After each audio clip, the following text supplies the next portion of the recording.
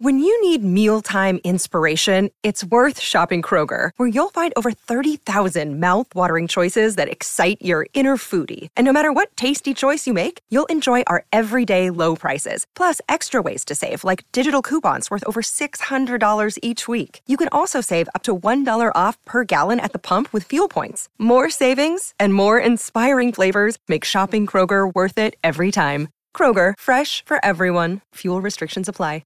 Another day is here, and you're ready for it. What to wear? Check. Breakfast, lunch, and dinner? Check. Planning for what's next and how to save for it? That's where Bank of America can help. For your financial to-dos, Bank of America has experts ready to help get you closer to your goals. Get started at one of our local financial centers or 24/7 in our mobile banking app. Find a location near you at bankofamerica.com/talktous. What would you like the power to do? Mobile banking requires downloading the app and is only available for select devices. Message and data rates may apply. Bank of America N.A., member FDIC. Something else.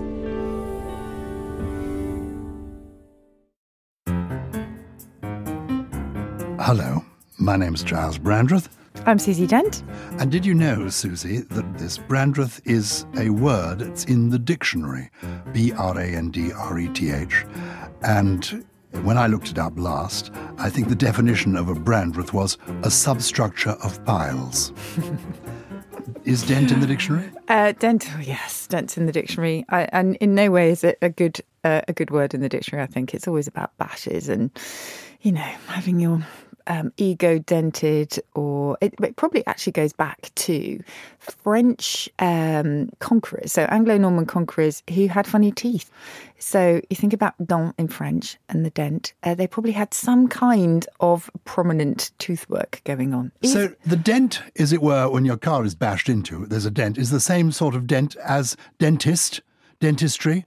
Well, dental? Is it the same origin? Possibly. I mean, there's a topographical element there too. So there's Dent in Yorkshire. So it could be that I've got Yorkshire roots. I tend to go for that one rather than the teeth. Brandreth is a hill in Yorkshire. Well, there you go. So we're a couple of hills. I've been called a hillock or something quite approaching it in my time. So we're a couple of Yorkshire hills, yes. Also words in the dictionary, and we are old friends. When did we first meet? I don't think I've been doing Countdown very long, and I have now been doing Countdown for 26 years, so a long time ago. Gosh. How long have you been doing Countdown? I began doing Countdown when it began. Yes. Countdown, for people who are listening to our podcast and don't know it, it's a TV show in Britain, and it's been running since 1982. Mm-hmm. Susie sits in a corner of the studio and has access to the Oxford English Dictionary where you work. I don't actually work there anymore. So I now do Countdown full time. Yes, I was one of many people who sat in the corner and then was booted out. Another one came along. And essentially we judge the words that the contestants come up with and try to come up with the longest words from 9 letters that we can as well. So it's fairly full on for the 30 seconds of the famous countdown clock. This is Something Rhymes with Purple. We're going to talk about words and language and the importance of words and language. And we both of us, I think, love language. I love language because my parents loved words and language, but I've become sort of passionate about it because I've realized as the years go by that language is power. Language is what defines us. It's really what makes us human. You can do marvelous things with a hug. You can send a warm message with an emoji, but somehow you need words to really communicate. The famous philosopher Bertrand Russell said, no matter how eloquently a dog may bark, he cannot tell you that his parents were poor but honest. Only words can do that. And in my experience, words make all the difference. Words give you a happier life, a healthier life. Being able to use the language, people say to me, a healthier life? And I say yes, because the research shows that if you can communicate more clearly, you can communicate to your doctor more clearly, nurses more clearly, and you can understand what they're saying. You actually can look after yourself better. You'll be more successful in life and in love. Words are everything. Think Cyrano de Bergerac. Oh, He knows great words. Love of his life. Cyrano de Bergerac, one of my favourite plays, favourite movies. Who is the French actor in the movie? Gérard Depardieu. Gérard Depardieu with the enormous conch. What is the origin of the word conch? That is a very good question. I know it's dialect, and I have no idea. It may be related to conkers, do you reckon? I don't know. No, well, I should know. You can look that up. I'm going to look it up. The idea of this podcast is that we're going to talk about words in different ways, shapes, forms around the world, and we're going to share with you the origin of some words when we come across them, words like conk. But we're also, I hope, going to show you ways in which, if you're interested, you can increase your word power. Can you give me conk? Okay. I have the wonderful OED online in front of me. Conk, the nose. It says, possibly related to conquer. It is slang. I don't think they've completely nailed the origin down, but it says possibly a figurative application of conch. And that's a shell, of course. And the first conkers in the conker game were actually played with shells of mollusks rather than the horse chestnut fruit that we know today. So that's where conkers come from as well. Well, listen to this podcast. You will live and learn. And then, of course, you'll die and forget it all. But in the interim, we hope you will find it quite amusing. Susie, why are words important to you? Words have always been important to me, but I actually can't give you a reason because it's so instinctive for me. And I always tell the story of when I was sitting in the bath. Pretty much as a toddler, I think. Maybe I was about 3, maybe a tiny bit older, and just marvelling at shampoo bottles sitting on the side of the bath, noticing that the ingredients were written in different scripts that I couldn't decipher at all. But I remember seeing the different shapes and marvelling at the fact that there were children across the world who would be able to understand one of those lines, but not the other, so that there were different things going on in people's brains, I guess. Obviously, my thought pattern was not so sophisticated when I was that young, but just marvelling at the shape of words and the differences between them. And from then on in, I just became very nerdy indeed and would sit in the back of the car reading vocabulary books. But first it was French and German that really, really got to me first. It was foreign languages. And I would sit in the back of the car. My sister would be playing around with eyelash curlers. I would be literally absorbing as much vocabulary as I could. But I honestly can't tell you why, except they thrilled me, and they still do. I think I was introduced to words by my parents, both of whom had a love of words. My mother was a teacher, and she was a remedial English teacher. And so she loved language and communicating that way. My father was a lawyer, an old school lawyer, born in 1910. So he was virtually an Edwardian. And he loved telling stories about old school lawyers. And my father was brought up in near Liverpool. And the famous, when he was young, the famous barrister in that part of the world was a man called F.E. Smith. Have you heard of him? No. He became the first Earl of Birkenhead. He was Lord Chancellor, very, very, very famous barrister. And he was in court one day pointing at the accused and said to the accused, or rather said to the jury, at the time of the alleged offence, the accused was drunk as a judge. At which point the judge intervened to say, I think you'll find, Mr. Smith, the expression is drunk as a lord. As your lordship pleases. And the play on words, I remember hearing this when I was a little boy and thinking, oh, it's so clever. And so I loved the fun you could have with language. I have to just interpolate something there, which is, drunk as a lord. The swear word bloody, and I know we're going to devote an entire podcast actually to swearing, but... Yeah, look forward to that, chaps. It used to be drunk as a blood. Bloods being kind of rowdy aristocrats in the 18th centuries who would go out and paint the town red, sometimes literally, and they were the bloods. They were the aristocrats. They were those with the supposedly good blood. And so drunk as a blood became bloody drunk. And bloody, our swear word, actually isn't, we think, anything. It hasn't anything to do with the blood of Mary or Christ, but everything to do with those aristocratic rowdies and hooligans who were known as bloods. They were bloody drunk. I always thought it was by our Lord's blood. Yeah, no. Nothing to do with that at all. No, not as far as we can tell. This is an educational podcast. Do not be put off by that. It's incidental learning. How amazing. Yeah. Painting the town red, where does that come from? Well, those in Melton Mowbray would say that it did come from those bloody drunks who literally took a sort of can of paint and just graffitied with that red paint all the walls, I think walls of the theatre, etc. We know that incident did take place not quite sure. And one of the things that we will talk about lots, I think, in the course of our podcast is the fact that we can't always nail down the sort of tricky origins, and we have to be word detectives always, and that work is ongoing. But anyway, the dates don't quite fit of that episode and the first records that we have of painting the town red. But who knows? Sometime the link may be found. But as I say, we're just digging all the time. We're kind of archaeologists as well as detectives. Let's then begin at the beginning. We are speaking in the English language. Mm-hmm. Am I right in saying it is perhaps the richest language in the world? Well, that's up for debate, isn't it? There's a famous quote, I think it might be Goethe possibly, who talks about English being a country garden, so you can sort of wander at your will, that French is like a sort of noble park, very organised, quite sort of purist, I suppose, and that German is a deep, dark wood that you can get completely lost in. So me being a Germanist, I love German. For me, it's the greatest love of my life. And that will surprise you because I adore English. But for me, German is the one that really, really has it.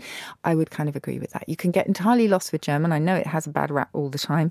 But so can you get lost in English. And part of the thing I really want to do is bring back some of the joys of English that I think we've lost a little bit over time. Ralph Waldo Emerson said that the English language is a great river into which so many tributaries have flowed. Well, that's true. And maybe the difference between French and English is that French has attempted to stay pure. It has attempted to be this rather refined garden you spoke of, like the gardens of Versailles, whereas ours is more rambling and open to, because we've accepted words, whereas the French actually have a system, don't they, where they try to keep foreign words out of the language. Yes, well, they have an academy. We have always resisted an academy. So they have a sort of legal authority who can dictate and preside over language. I have to say it's a bit of a losing battle. I mean, as everyone knows, the French use English words, whether it's le weekend or le sandwich, all the time. We have, although some people have wanted it over the centuries, we have always thankfully resisted it. And I think that is why English is as robust as it is today. But we haven't just accepted words. We have gone out and, hoovered them up actively. We have plundered words from every single continent we've encountered. So it's been quite aggressive as well as accepting. In Webster's, I think, the big American dictionary now, in the biggest volume, there are 500,000 words, whereas in the French equivalent, there are 100,000 words. So it's 20%. The French language of the English language at its most generous. And as you say, that 20% includes le weekend, le snack bar, le feel-good factor, le Brexit. I should just say that, of course, we have no authority. So when people say to me, can I have this word? Not in Countdown, because obviously we have to have an arbiter there, and there it is, the Oxford Dictionary, and what's in there is what you can have. But outside, in the general world, people will often say to me, is that a word? And the answer I always give is yes, if you want it to be, because any word is a word. We can all make up a word and it exists. It's all, when it comes to the dictionary, it's all about democracy. It's all about usage. And for a word to go in, it has to be used often enough. And that has to be evidenced in lots of different places. And we can go into that. But, language is as elastic and as liberal as you want it to be. So anything can be a word. It's constantly evolving. It is. How has it evolved? What were we speaking 1,000 years ago, 2,000 years ago? Well, it's such a complicated story, really, because as you say, English is an amalgam of so many different influences. But we probably start with Old English. So Old English displacing the language of the Celts, which I have to say their language survives in very, very few words. It's quite surprising how dramatic those invading Germanic tribes, the Angles and the Saxons, were. What's the oldest word we're currently using? What's the oldest word around? Well, if you look at Celtic words, you'll find them in place names like Tor and Pen and things like that. So they would be very good contenders. But then, of course, you've got, now I'm going to get really nerdy here, you've got the ultimate ancestor of English, which is something called Proto-Indo-European. Now, that is an ancient language that gave us so many different languages. So sort of all the Romance languages will descend from this Proto-Indo-European. And we shouldn't get into that because it is incredibly complicated. But that's our sort of ultimate sort of forebear, if you like. But then we have Old English, and then quite soon after we have the Vikings, of course. So the Vikings came, they plundered, they were savage, as we know, although after a while they did coexist quite happily with the natives. And so English and Old Norse, the language of the Vikings, sort of coexisted quite happily. And then, as will always happen, one of them will kind of gain supremacy. And Viking words we can see in so many fantastic vocabulary items today. So we've got the obvious ones like ransack, but we've got quite cute ones like freckle. We have husband, we have dagger and knife and that kind of thing. And, quite often it was the sort of language of aggression, but quite often it was just, as I say, the language that was earthy and rich and came from their Scandinavian heritage. So, already you've got all these things going on. And then we had another huge conquest, of course, at 1066 when William was made king. He spoke in Latin and French, didn't speak a word of English. The Normans flooded English with their aristocratic French. And so it's William the Conqueror conquered the language as well. Oh, he so did not much. speak the Celt language. No, not at all. He did not speak as Vikings spoke. Nor the Anglo-Saxons, no. And So he brought, what languages you say? French? he brought French. And Latin. And Latin, and we again sort of adapted. So we came up with something which is a sort of strange hybrid called Anglo-Norman. So we're going to talk about spelling, I know, at some point, but quite a lot of the weird spellings that we have today go back to that kind of other strange hybrid of French and English. And I'm right in thinking that people who are interested in oratory, like Winston Churchill, would always recommend the Anglo-Saxon language over the French and Latin language, so that blood, toil, tears and sweat, these are old Anglo-Saxon terms, whereas blood would be sanguinary in the Latin or French version. Toil would be labour, as in laborious, from the Latin labor. So that if you want to speak directly to people, you should use Anglo-Saxon. That's absolutely right. And it's all about register, isn't it? You want to be formal, choose the French. Want to be earthy, plain speaking, choose the Anglo-Saxon. And Is that why French was the language of diplomacy for so many French was years? the language of diplomacy. French was the language of aristocratic pursuits. So quite a lot of our sort of everyday vocabulary items come, for example, from falconry. So if we talk about an old codger, the codger was the cadger. He was the person who actually worked with the falconer and held or caught the hawks. They were haggard hawks. Haggard going back to a wild, untamed hawk. That was the first meaning of that. A lure was the leash that the hawk was kept on. And so it goes on. All these aristocratic pursuits. I mean, we now know the well-known fact that it was the sort of English peasants, if you like, who looked after the cows and the sheep and the pigs. And it was the French elite who ate the results. So cows, pigs, sheep, all Anglo-Saxon words. Pork, beef, mutton, etc. Well, come on to muffin. That's another episode. I think you'll enjoy it. They're all French words. So, I mean, that's a very well-known fact, but it absolutely highlights who had the power in those days. Hold that thought, Susie Dent. Break time. Do you ever wonder how celebrities order food? Like, is Sarah Paulson a Diet Coke or a regular Coke girlie? Some peasant Coke? No. Or how does Sofia Vergara order a pizza? No, nothing. No tomatoes. I cannot eat tomatoes. Yes. Are you cool with mushrooms? Not really. If these are the details you need, and I know you do, I have the podcast for you. I'm Jesse Tyler Ferguson, and on my podcast, Dinners on Me, I take some notable friends of mine out to dinners in Los Angeles and New York City. Listen wherever you get your podcasts. That thing was delicious.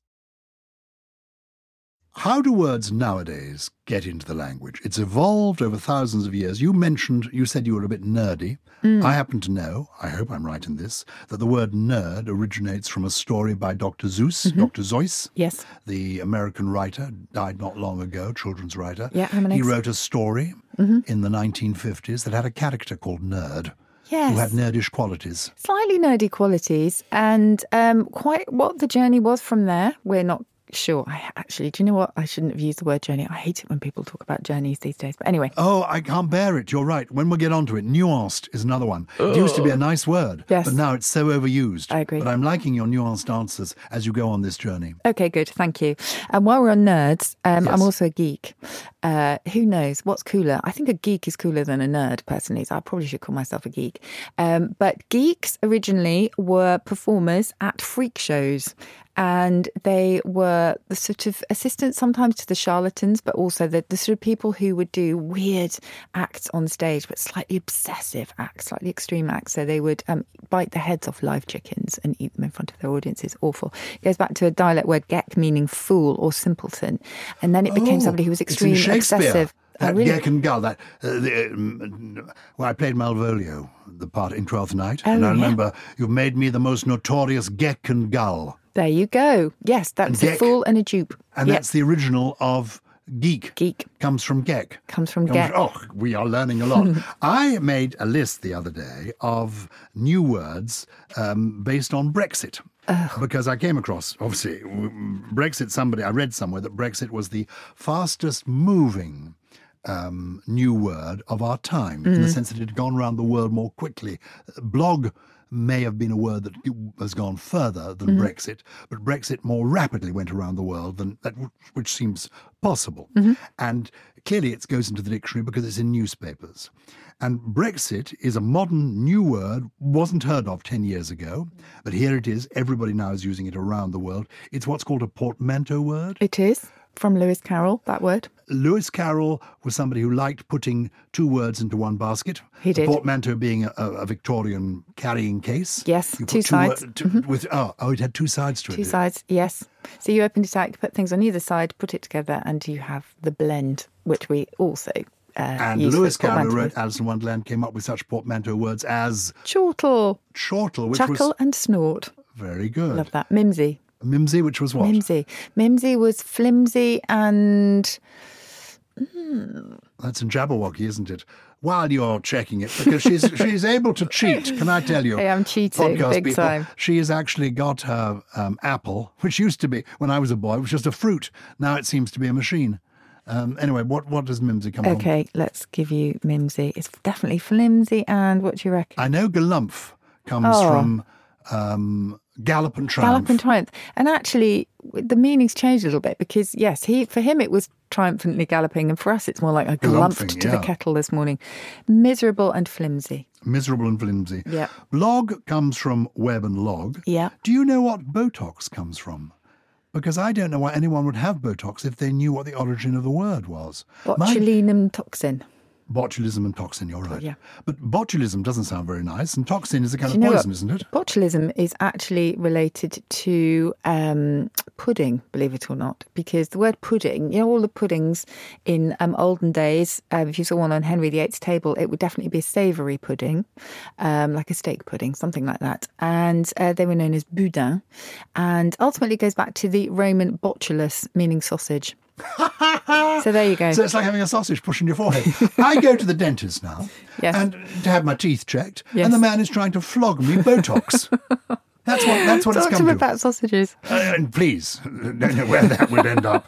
But anyway, so I'll give you a few more of these. Biopic. Do you pronounce that biopic? Well, that's a big debate. Yes, it should be biopic. Everybody talks about biopics. Yeah, but it's biography and a picture, isn't it? Yes. Bootylicious. Bootylicious, booty and delicious. Britpop, bromance, I quite like that. Mm-hmm. Portman Bros, they're called. Bruceploitation. Do you know that one? Bruce Lee and exploitation. Movies that are Bruceploitation. What a mouthful. Yeah, no one's ever going to use that. Banoffee, as in banoffee pie. Oh, yes, What's banana that? toffee. Love that. Yeah. Burkini. Burkini, burqa and bikini. Yeah. So but actually, one of the interesting ones, I think, is brunch. I love brunch. Yes, that's one of the really early ones. 1897, I think. All right. Very nice. People come up with new words. How do they get into the dictionary? Right. Well, contrary to belief, you can't petition for a new word to go in the dictionary. So we had, when I worked at Oxford University Press, when I was working on the dictionary, we had protesters, for example, one day from the British Potato Council, I think it was. And they really objected to the use of couch potato because they thought it was defamatory to the potato. So it was very unfair to the poor potato because they said, it kind of encouraged the idea that potatoes cause you to be fat and therefore lazy. So they wanted couch slouch. instead. That didn't really work. Then, of course, we had McJob, and McDonald's very vehemently objecting to the McJob when it went into the dictionary, which at that time was a sort of poorly paid, sort of bottom of the rung job. But it hasn't stood the test of time. It hasn't actually, no, because I think they've made big efforts to improve their but employment. it should, in my view, it should still be in the dictionary, because let's say you're reading a novel, a bit of chick lit published in the 1990s, it might include the word McJob. You wouldn't know what it was. You're reading it in 2020, and you actually want to look it up. So would McJob still be there to help you through understanding? The thing about the Oxford English Dictionary, the wonderful historical Oxford English Dictionary, is once a word goes in, it never comes out. So famously, the dictionary makers, the dictionary compilers at the Oxford English Dictionary are very careful about what they allow in. So a word has to have shown some longevity, has to have proved itself really before it will go in. On the other hand, there's another team of wonderful people who work on the current English dictionaries at Oxford. And what they do is they study vast databases of English. Now, they go by a really boring name called corpora, plural of corpus. And a corpus is actually really exciting, I promise you. So essentially, you're looking at words in action, in use, from novels, blogs, transcripts of text conversations, scholarly journals, newspapers, you name it. Any kind of source of language, of English language that you can think of will go into an English language corpus. And from that, we're able to see which words go with the word that you're particularly looking at. So what are its companions, its normal companions? How often it's being used, of course, where it's being used, whether it's informal, whether it's slang, whether it's more formal, etc. So we can deduce all of this from these wonderful corpora. And I was thinking about this the other day, for example, because I was talking to a German speaker and she was using she's ambitious, those two words, or those three words, in a very positive way. She's ambitious. And what she wasn't getting is the nuance, sorry, I hate that word, that you will pick up in a corpus, where if you and I were to say, oh, she's ambitious, there's a slight edge to it. Very unfairly, I have to say, because you might not think that of a man. But there is an edge, isn't there? And you will be able to pick that up from this corpus because you'll see all sorts of examples. So if a word is used often enough, then it will be put down as a candidate for the dictionary. So as I said before, it's all about democracy. It's all about usage. And the dictionary makers are not judgmental. I knew many years ago a man called Robert Birchfield, yes, who was a very distinguished editor of the Oxford English Dictionary. Lovely man. And I worked with him when I was young, because I'm a bit older than you, a lot older than you. Anyway, and he had a terrible time because people in the Jewish community were objecting to definitions given to the word Jew and Jewish in the dictionary. And he was trying to explain to them that the dictionary simply records the way this word has been used. That doesn't mean to say we approve of the use of it. We are recording the use of it. Yes. But I imagine that's problems you get all the time. Very much so. So I remember when I first started, people objecting to Welshing on someone, the idea of that. And actually, that sort of... What does Welshing mean? Welshing means reneging on... You're just cheating. Cheating. Really, yes. The sort of use of Welsh in that context has been going on for centuries. It doesn't make it right.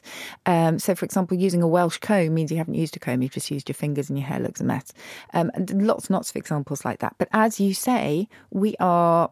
Famously, what we will say is we are descriptive. We aren't prescriptive. That wasn't always the case. So Samuel Johnson, when he set out to make his dictionary, he wanted to freeze English. He wanted to stop it or kind of preserve it, if you like, before it went to the dogs, because he already saw slang infiltrating the language and, mucking it up, making it all sort of dirty.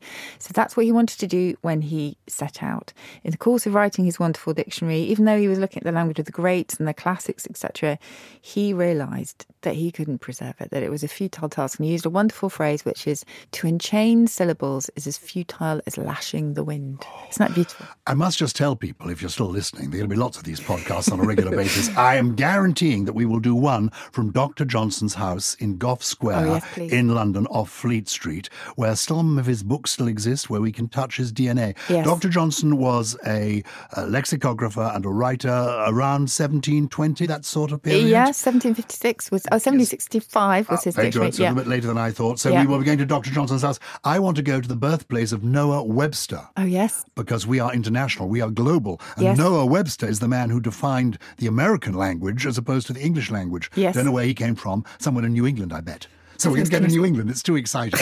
Well, we've got to go for today because I've got to go to host an awards ceremony. You mentioned the Potato Council. Yes. I once hosted the British Potato Awards. Amazing. Yeah, I hope it you didn't was- talk about couch potatoes. I didn't talk about couch potatoes, not one in the eye, no spud you like jokes, none of that. They took it quite seriously. Yeah. I do a lot of that sort of thing. Most recently, I did the EPIC Awards, EPIC, the EPIC Yeah. Awards, the Egg and Poultry Industry Council Award. But the one I'm doing Yes. tonight is the British Funeral Directors Awards. Oh, okay. 3rd year running. Black humour. No black humour. Okay. They're lovely people. I It's bet. a very necessary service. Of course. Can't be said they don't enjoy a cold winter because it is good for business. But they've got a sense of humour. The 2 big prizes at the end of the evening. One is for the Lifetime Achievement. That's for thinking outside the box. And the other... I knew this was coming. and the other is for the crematorium of the year, the creme de la creme. Oh, Now, we have to talk about death at some point in our journey together. I'm using journey again there. I want to. Because it's really important. And actually, in the Middle Ages, they talked about death all the time. Why are we so scared of it now? We'll have a podcast on death. Oh, Susie, before you go, you know more words than I do. I know quite a few words. How many words do you think we know? Somebody listening to this who, went to uni, went to school, speaks English, how many words will they have in their vocabulary, roughly? It depends. I would say if you have 100,000 words at your disposal, you're doing really well. Shakespeare only had between 30 and 50,000, and look what he did with them. Yeah, there we are. So it's not the words it's the way you use them. You use them amazingly. And you want, through our podcast, to encourage people to increase their vocabulary, to grow their vocabulary. And what trio of words have you brought for us today? I'm going to give you a threesome of B's today. Not going to start with the A's, but just B's. And they won't always be alphabetical. But these are all words that were once in a dictionary. It could be a dialect dictionary, so it could be a local glossary from Yorkshire, or it could be in the wonderful OED, the wonderful Oxford And English you're just going to Dictionary. give us the word is, and shall I guess the definition, or just going to Okay, tell yes, us the this definition? is going to be fun, this one. Right, I'm going to start with a phrase, actually. Bang a bonk. Oh, I like it. You should have finished on that one. Bang a bonk. Yeah. Hey, I love it. I'm writing this down. Bang a bonk. This is old dialect for sitting lazily on a riverbank. Isn't that gorgeous? That's gorgeous, but I can tell you it's bound to be misunderstood. When Of I go course, home that's and the say beauty to of my it. darling wife, shall we bang a bonk this afternoon? She'll beef me on the nose. I don't want to be there at the time. Okay, another B for you. Now, this is, I'm not looking at you, Giles. Bloviator. A bloviator. Yeah. I don't know. This is somebody who goes up flying in an aeroplane without having had the eye test. A bloviator. A bloviator. Or a bloviator, you could pronounce it. That might give you a bit more of a hint. A bloviator? It's a braggart or a blower of hot air. As in blowing. And, I mean... Yes, bloviating is actually it goes back to Latin root. It's not really anything to do with blowing, but if you pronounce it bloviator, it will give you an bloviator. idea. And that's a braggart, a boaster. Yes, Or somebody full of hot air. yes. Full of hot air. I'm writing these down. Yeah. And I just love the sound of this one, and I'm hoping that hopefully we've had one or two today from you, and also hopefully we'll have a few in our future podcast. Boffalers, a boffala. A boffala, is that a kind of cheese? No, nothing to do with mozzarella. It's an uproariously funny joke. A boffala? Yes. Is an up... Well, Makes look, your sides shake. That's the idea. I think it's fantastic. Eventually, we'll have to have some sort of website where people can go and actually look up how you spell boffala. But for the moment, thank you for your boffalas, Susie. You're you. fantastic. Shall we actually go... Bang a bonking. Shall we go bang a bonking? Let's do it.